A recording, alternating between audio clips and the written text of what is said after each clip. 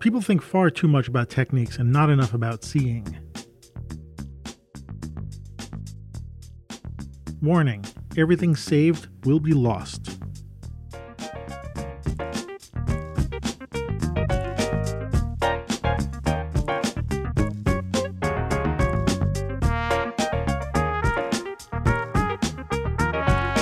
Hey, welcome to the Street Shots Photography Podcast. This is Antonio, and welcome to episode 103 for the middle of August 2019. And yeah, it's the middle of the summer. It's actually it's deep summer getting close to fall. Middle of August. Hope your summer has been going well. Yeah, I'm in the middle of my hiatus from one of my day jobs, and I think I might have said this before, but I had a lot of plans for August, and the best laid plans of mice and men. I haven't really touched the Switch to Manual website yet, and I haven't really gone out shooting yet. It's still the middle of August, and I'm still working a lot at my other job, and I don't know. I just haven't gotten up to get my butt in gear and do some shooting, and partially that's just, I don't know, the time of year, what's going on. Thinking that I might have a lot of inspiration to go run out and shoot because I'm not working, because I'm on vacation in a way. And you know what? It doesn't always work out that way, So that's why I said the best laid plans of mice and men.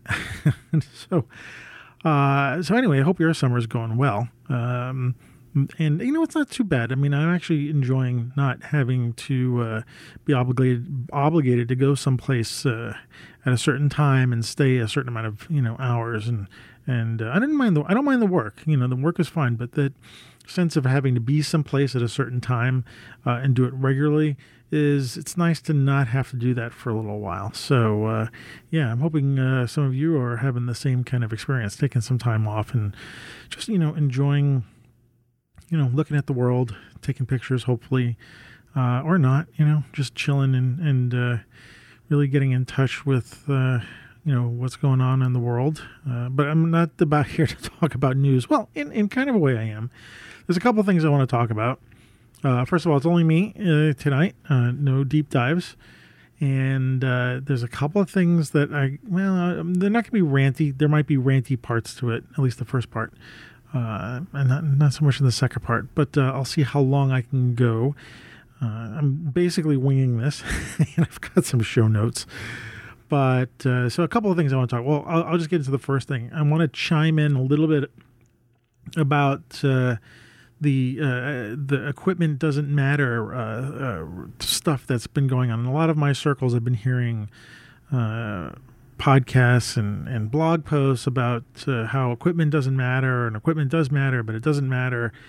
And I want to chime in a little bit about that in my own way.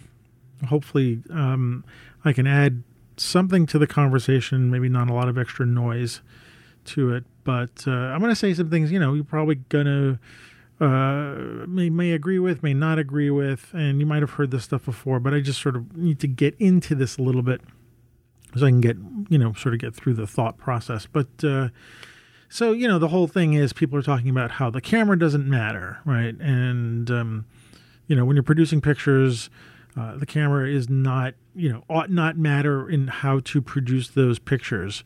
And we're hearing a lot of that. And it's something I agree with. It's, the equipment ought not to matter in the production of the artwork. Like, for instance, when you go to watch a movie, do you really ask yourself what cameras and microphones and lights did they use to make that movie? Or when you listen to some favorite song of yours, are you really, really thinking about the kind of guitar and drums they used to make that song?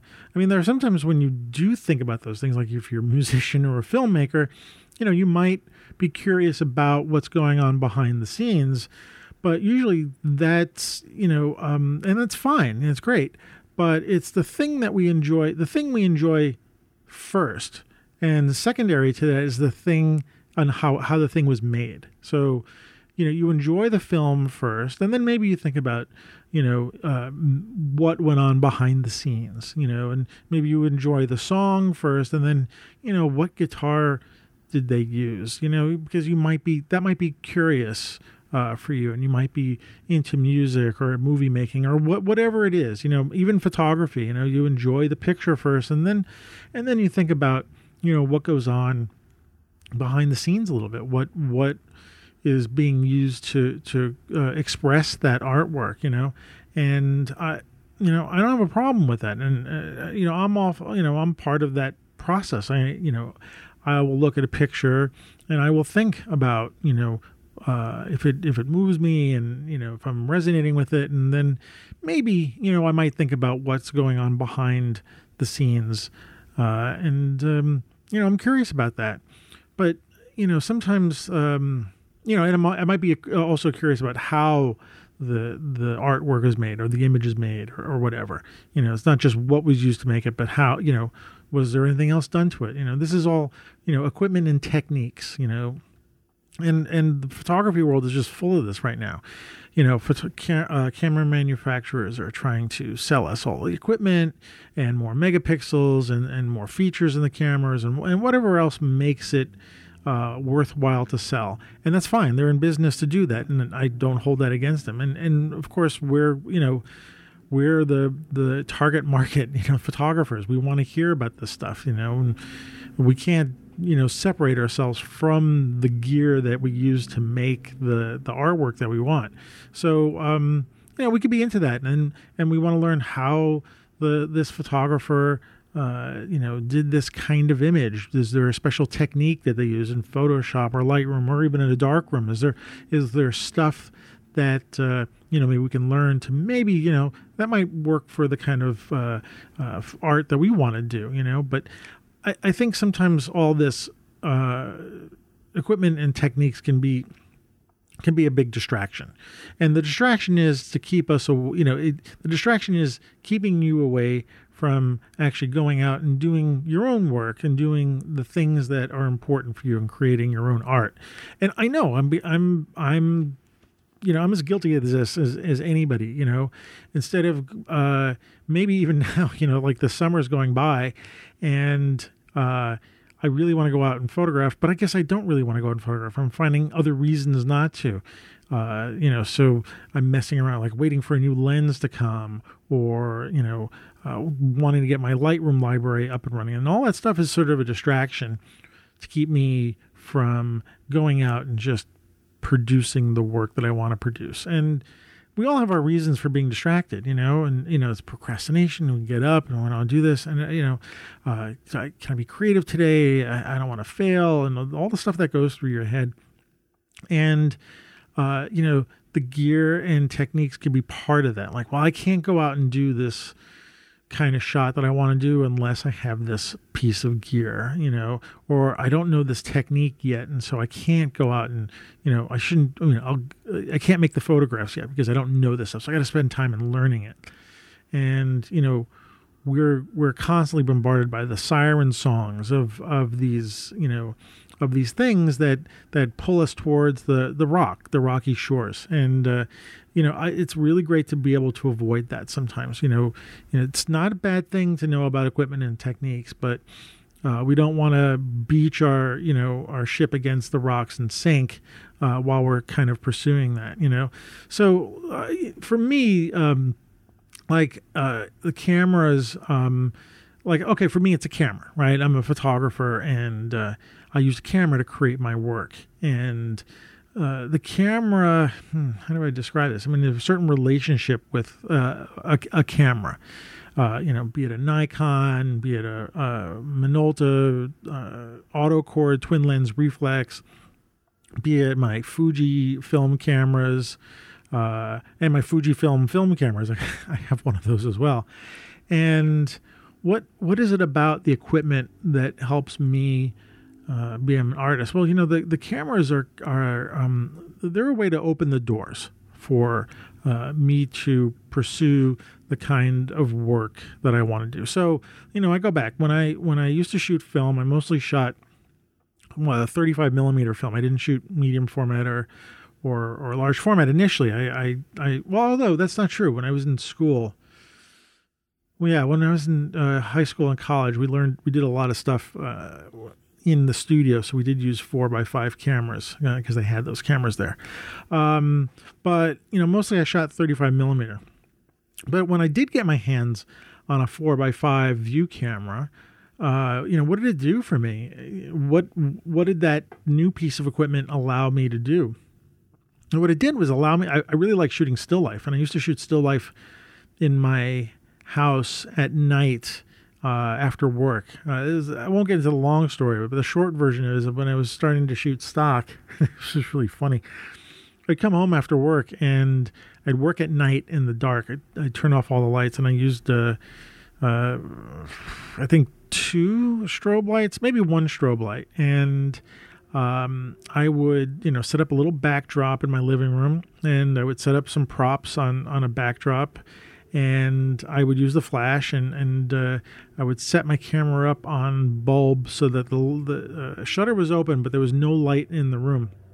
And then I would pop the flash, and 2 things it did. It would expose the film, I'd close the shutter, but then what it also do is, this is really funny, when you like a flash, when you're looking at something that gets flashed and you close your eyes, you can kind of see an image of it on your retina, a sort of an after image. And that's what I used to use to see how the light was falling on the subject, which is really weird because I didn't have a Polaroid camera back then when I could take sample pictures. Anyway, so I'm shooting still life in, my apartment with a 35 millimeter camera, and there's limitations to that. 35 millimeter camera, the lens can't move in different directions, and neither can the film plane of the camera. You're pretty much limited to that. And when you're shooting still life, sometimes those features could be helpful. And a 4x5 camera has that. It has the ability to move the front element where the lens is, and also, depending on the kind of camera you have, you can actually move the back element where the film is. And by a careful alignment of the film plane and the lens plane, and actually the plane where the subject is, you can actually increase your depth of field when you're taking still life pictures. So you end up with this large piece of film with a still life image where the depth of field can be very, very high. And that's kind of what you wanted sometimes with when you're shooting not medium format. When you're shooting large format in a studio, you kind of wanted everything to be sharp. And so a 35 millimeter couldn't do that. The 4x5 did that for me. And what that did, when I would use a 4x5 camera, it just opened the door. It opened the door for doing still life that I was limited in what I was doing with my 35 millimeter camera. Was it better than the 35 millimeter? Well, yeah, in some ways it was. In many, many ways it wasn't, because the downside of 4x5 cameras, you could only take 1 or 2 shots at a time, and the amount of setup that you'd have to do in order to get the proper alignment of the lens in the film plane, it took a lot of time. Not to mention the image was upside down and backwards in the back of the camera. And what else? Also, you needed a lot of light because the view camera generally, when it had a bellows that extended, and every time you extended the bellows, you diminished the amount of light that would hit the film plane, and so you had to actually increase the amount of light, or you had to increase. Well, you can either increase the amount of light or you increase the exposure. But you had to do that, and that was all sort of a big disadvantage compared to 35 millimeter. You couldn't run around with a 4x5 camera in the street. I mean, you could, but you weren't doing street photography with a 4x5 camera. You might do portraits and stuff like that, but it's not a portable thing to run around with. So there were things about perspective I learned with the 4x5 camera. And depth of field, all that stuff I learned. But was it better than 35? Yes and no. It was both things. But it opened the door for me to look at, creating still life in a way that I couldn't do before at home with a 35 millimeter camera and a flash blinking on and off in the dark. So, then, let's flash forward ahead, and then digital pops up, and what's the advantage that digital has over film? Well, there were things that I could do with a digital camera that were a lot less difficult to do than shooting with film. And we all know the answers to this. I won't get into that. But what ended up happening was, digital camera opened the door for me in a bunch of different things. It allowed me to shoot commercial work in some way a lot less expensively. That's, I guess, debatable because you're shooting digital and you have to buy a computer and you have to spend time. But there was sort of, that idea of turning around an image was a lot quicker, obviously, than doing it with film. And so digital opened up a few doors that weren't there when I was shooting film. Was digital better than film? Yes, in some ways, and no in some ways. For me, there was a lot more expense in digital. I was just mentioning that. I mean, I had to buy computers and there's storage and, no longer am I sending my film out, to a lab to do the processing. Now I'm doing everything. So I have to spend a lot more time. And then, that's kind of a disadvantage because then I'm responsible for everything. And that's also an advantage. I mean, there's the two things on either side. So, that's great, but is one thing better than the other? Well, there is pluses and minuses on both things.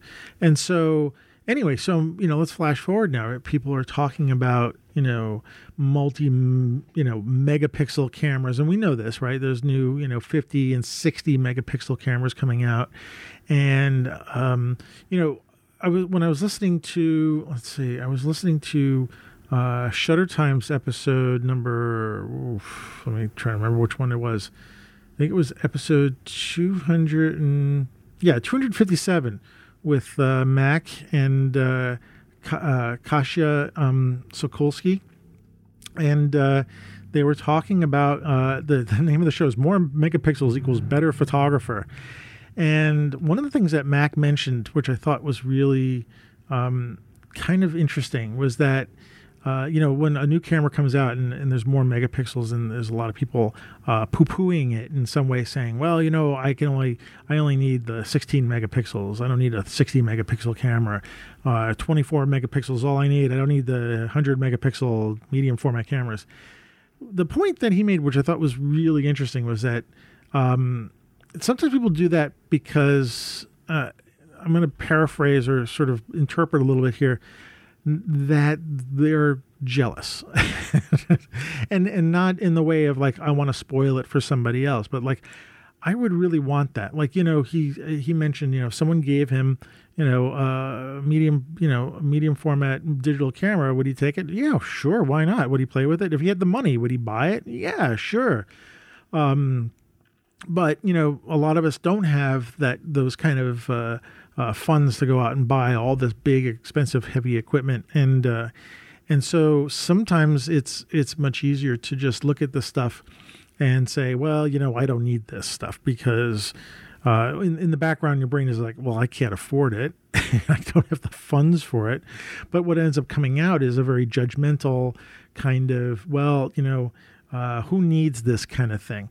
And I thought that was a really interesting, honest way of thinking about that, because I know I do that too. And I'm not always aware of it. It takes me a little bit, but I'm a person of limited means. I mean, I've got a lot of stuff. I got a lot of good equipment. I would always like more, better equipment. But I have limited amounts of money I can spend, if any, on things that I use for photography. And, so sure, Sony comes out with a new 60 megapixel camera and, friends are talking about it, like, oh, did you hear? I'm like, well, I don't need that. Why do I need that? And you know what? That comes from a place of, maybe not jealousy, but like, how do I say this? Not spoiling it either. It's just, it's something to like, I don't know. It's a way of denying the fact that I actually would want that, if it was placed in front of me, if I had, $10 tens of thousands of dollars in my bank account, and it wasn't anything to go buy a new camera. Would I buy a new Sony with the 50? Yeah, sure. Would I buy the new Fuji medium 4? Yeah, sure. If the money was no object, I'd probably have a dozen of these cameras on my desk. But money is an object, and so what comes out is a way of saying, yeah, I want it, but since I can't have it, I'm gonna be kind of grumpy about it or something, or just like, put it down or whatnot.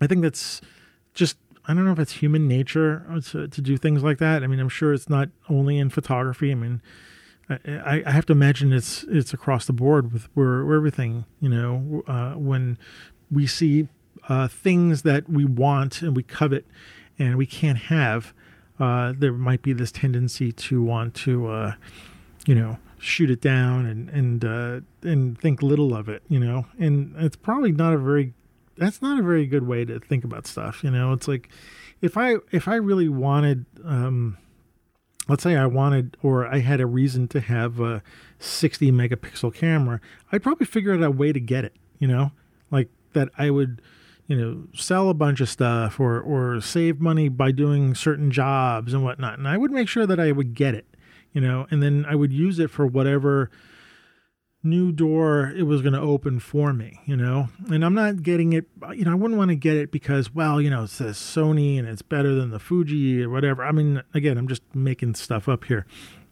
I wouldn't do that. I would think that in the same way that digital open doors and that like a 4x5 camera open doors, that this camera would open some sort of door. I wouldn't know what it is necessarily, or maybe I would know. Maybe it was just because like there's this thing I need to do, and the stuff I have is not, is not capable of doing that. Not that it's bad stuff. It's just this other thing would help me do this thing. So, in some sense, a gear does matter, but it only matters in the sense of like, how are we going to use it? What's what's our motivation to get it? If it's just about acquiring gear because you need to acquire it, well, there are people who do that and people who have the means to do that. I don't have any judgments about those, people who want to do that. Well, that's probably not entirely true. I probably do have some judgments, but I want to not really judge, if people have the abilities to buy things or get things and use them for whatever they want. It doesn't really concern me, what does end up concerning me is when someone does that and then looks down and says, well, what you have is a toy. You don't have this thing because, and that is kind of getting, that's another siren song in terms of getting stuck into some sort of spitting contest with somebody about, this, that, and the other thing. And those are best to be avoided. We know that, right? We don't want to go down those paths. We also don't want to be that kind of person who is saying, well, now that I've got this, thing, and it's so much better than, we always go say, it's so much better than the thing I had before. Well, think about that. It may not really be better. It's different, and it opens different doors for you.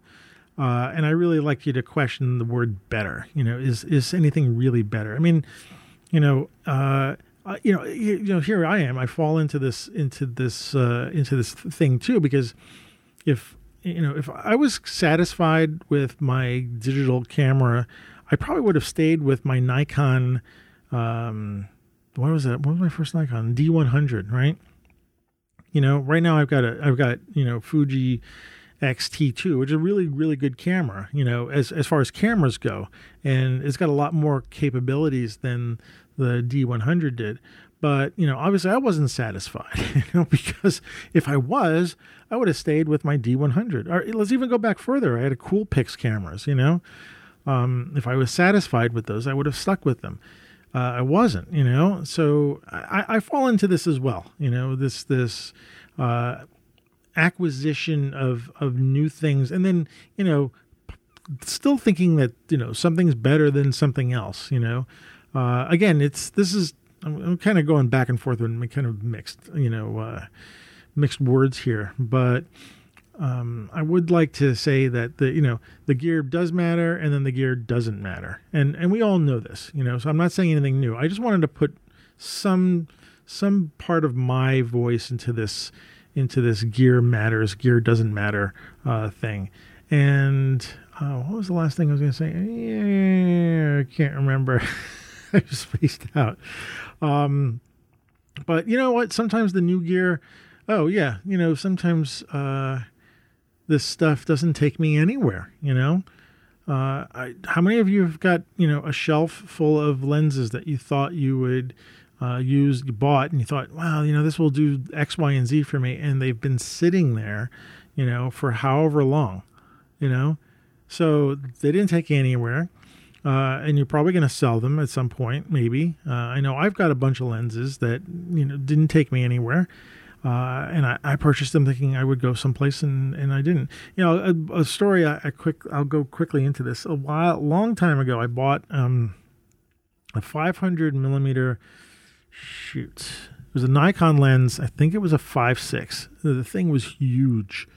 And I bought it for a lot of money. I had money back then to buy this thing. And at that time, the longest lens I had was a 300. I still have that 300 millimeters, a 300 f4. Beautiful lens. It's like a tank, and it weighs as much of a tank as a tank. This 500 millimeter friend was selling, and it was a good price, and I had the money, and I bought it, and it came in its own trunk. And now you can imagine it's a Nikkor, it's a 5.6, and my mind is probably enlarging the size of it in some way. And it had its own case, and it was a big lens. Oh, and I had a 2x teleconverter for it as well, so I could make it into 1,000 millimeter.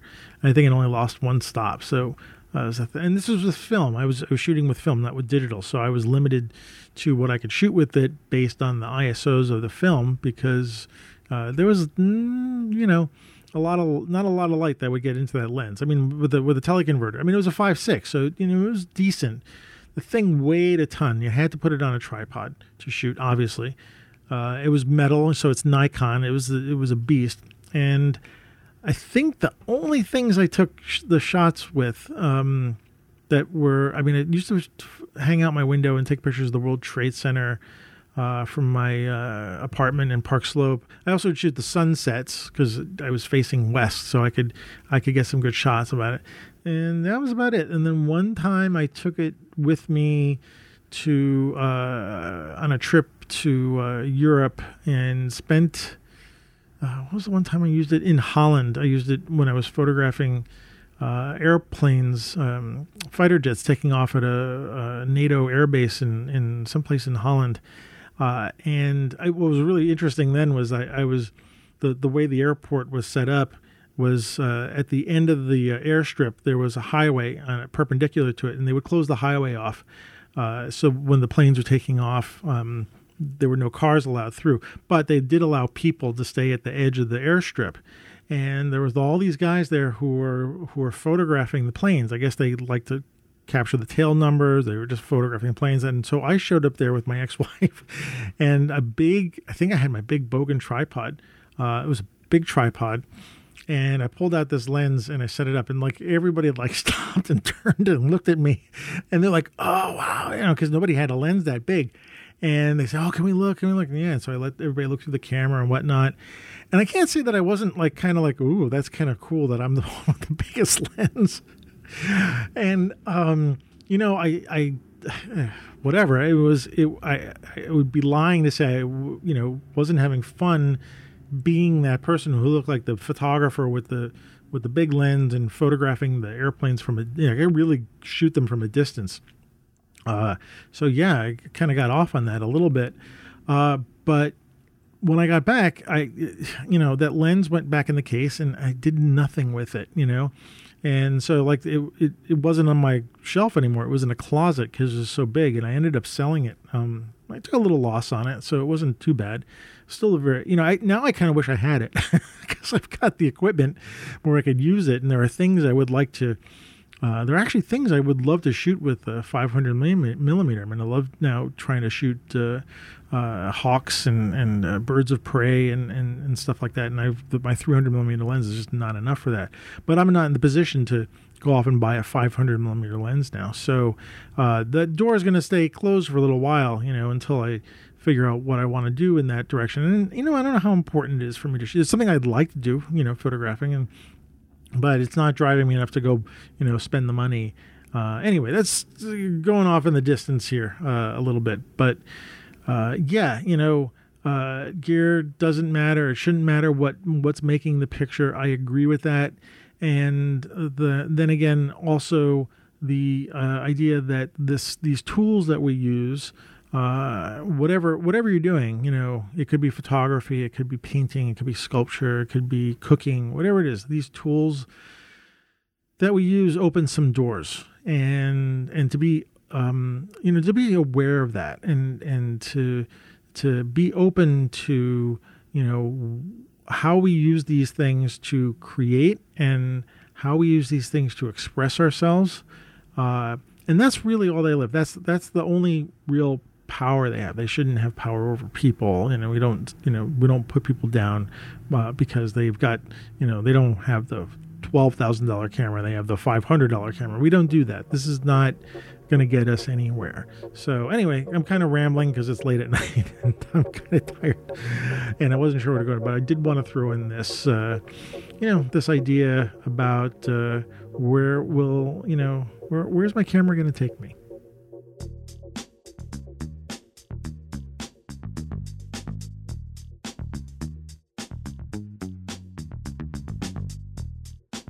Hey there.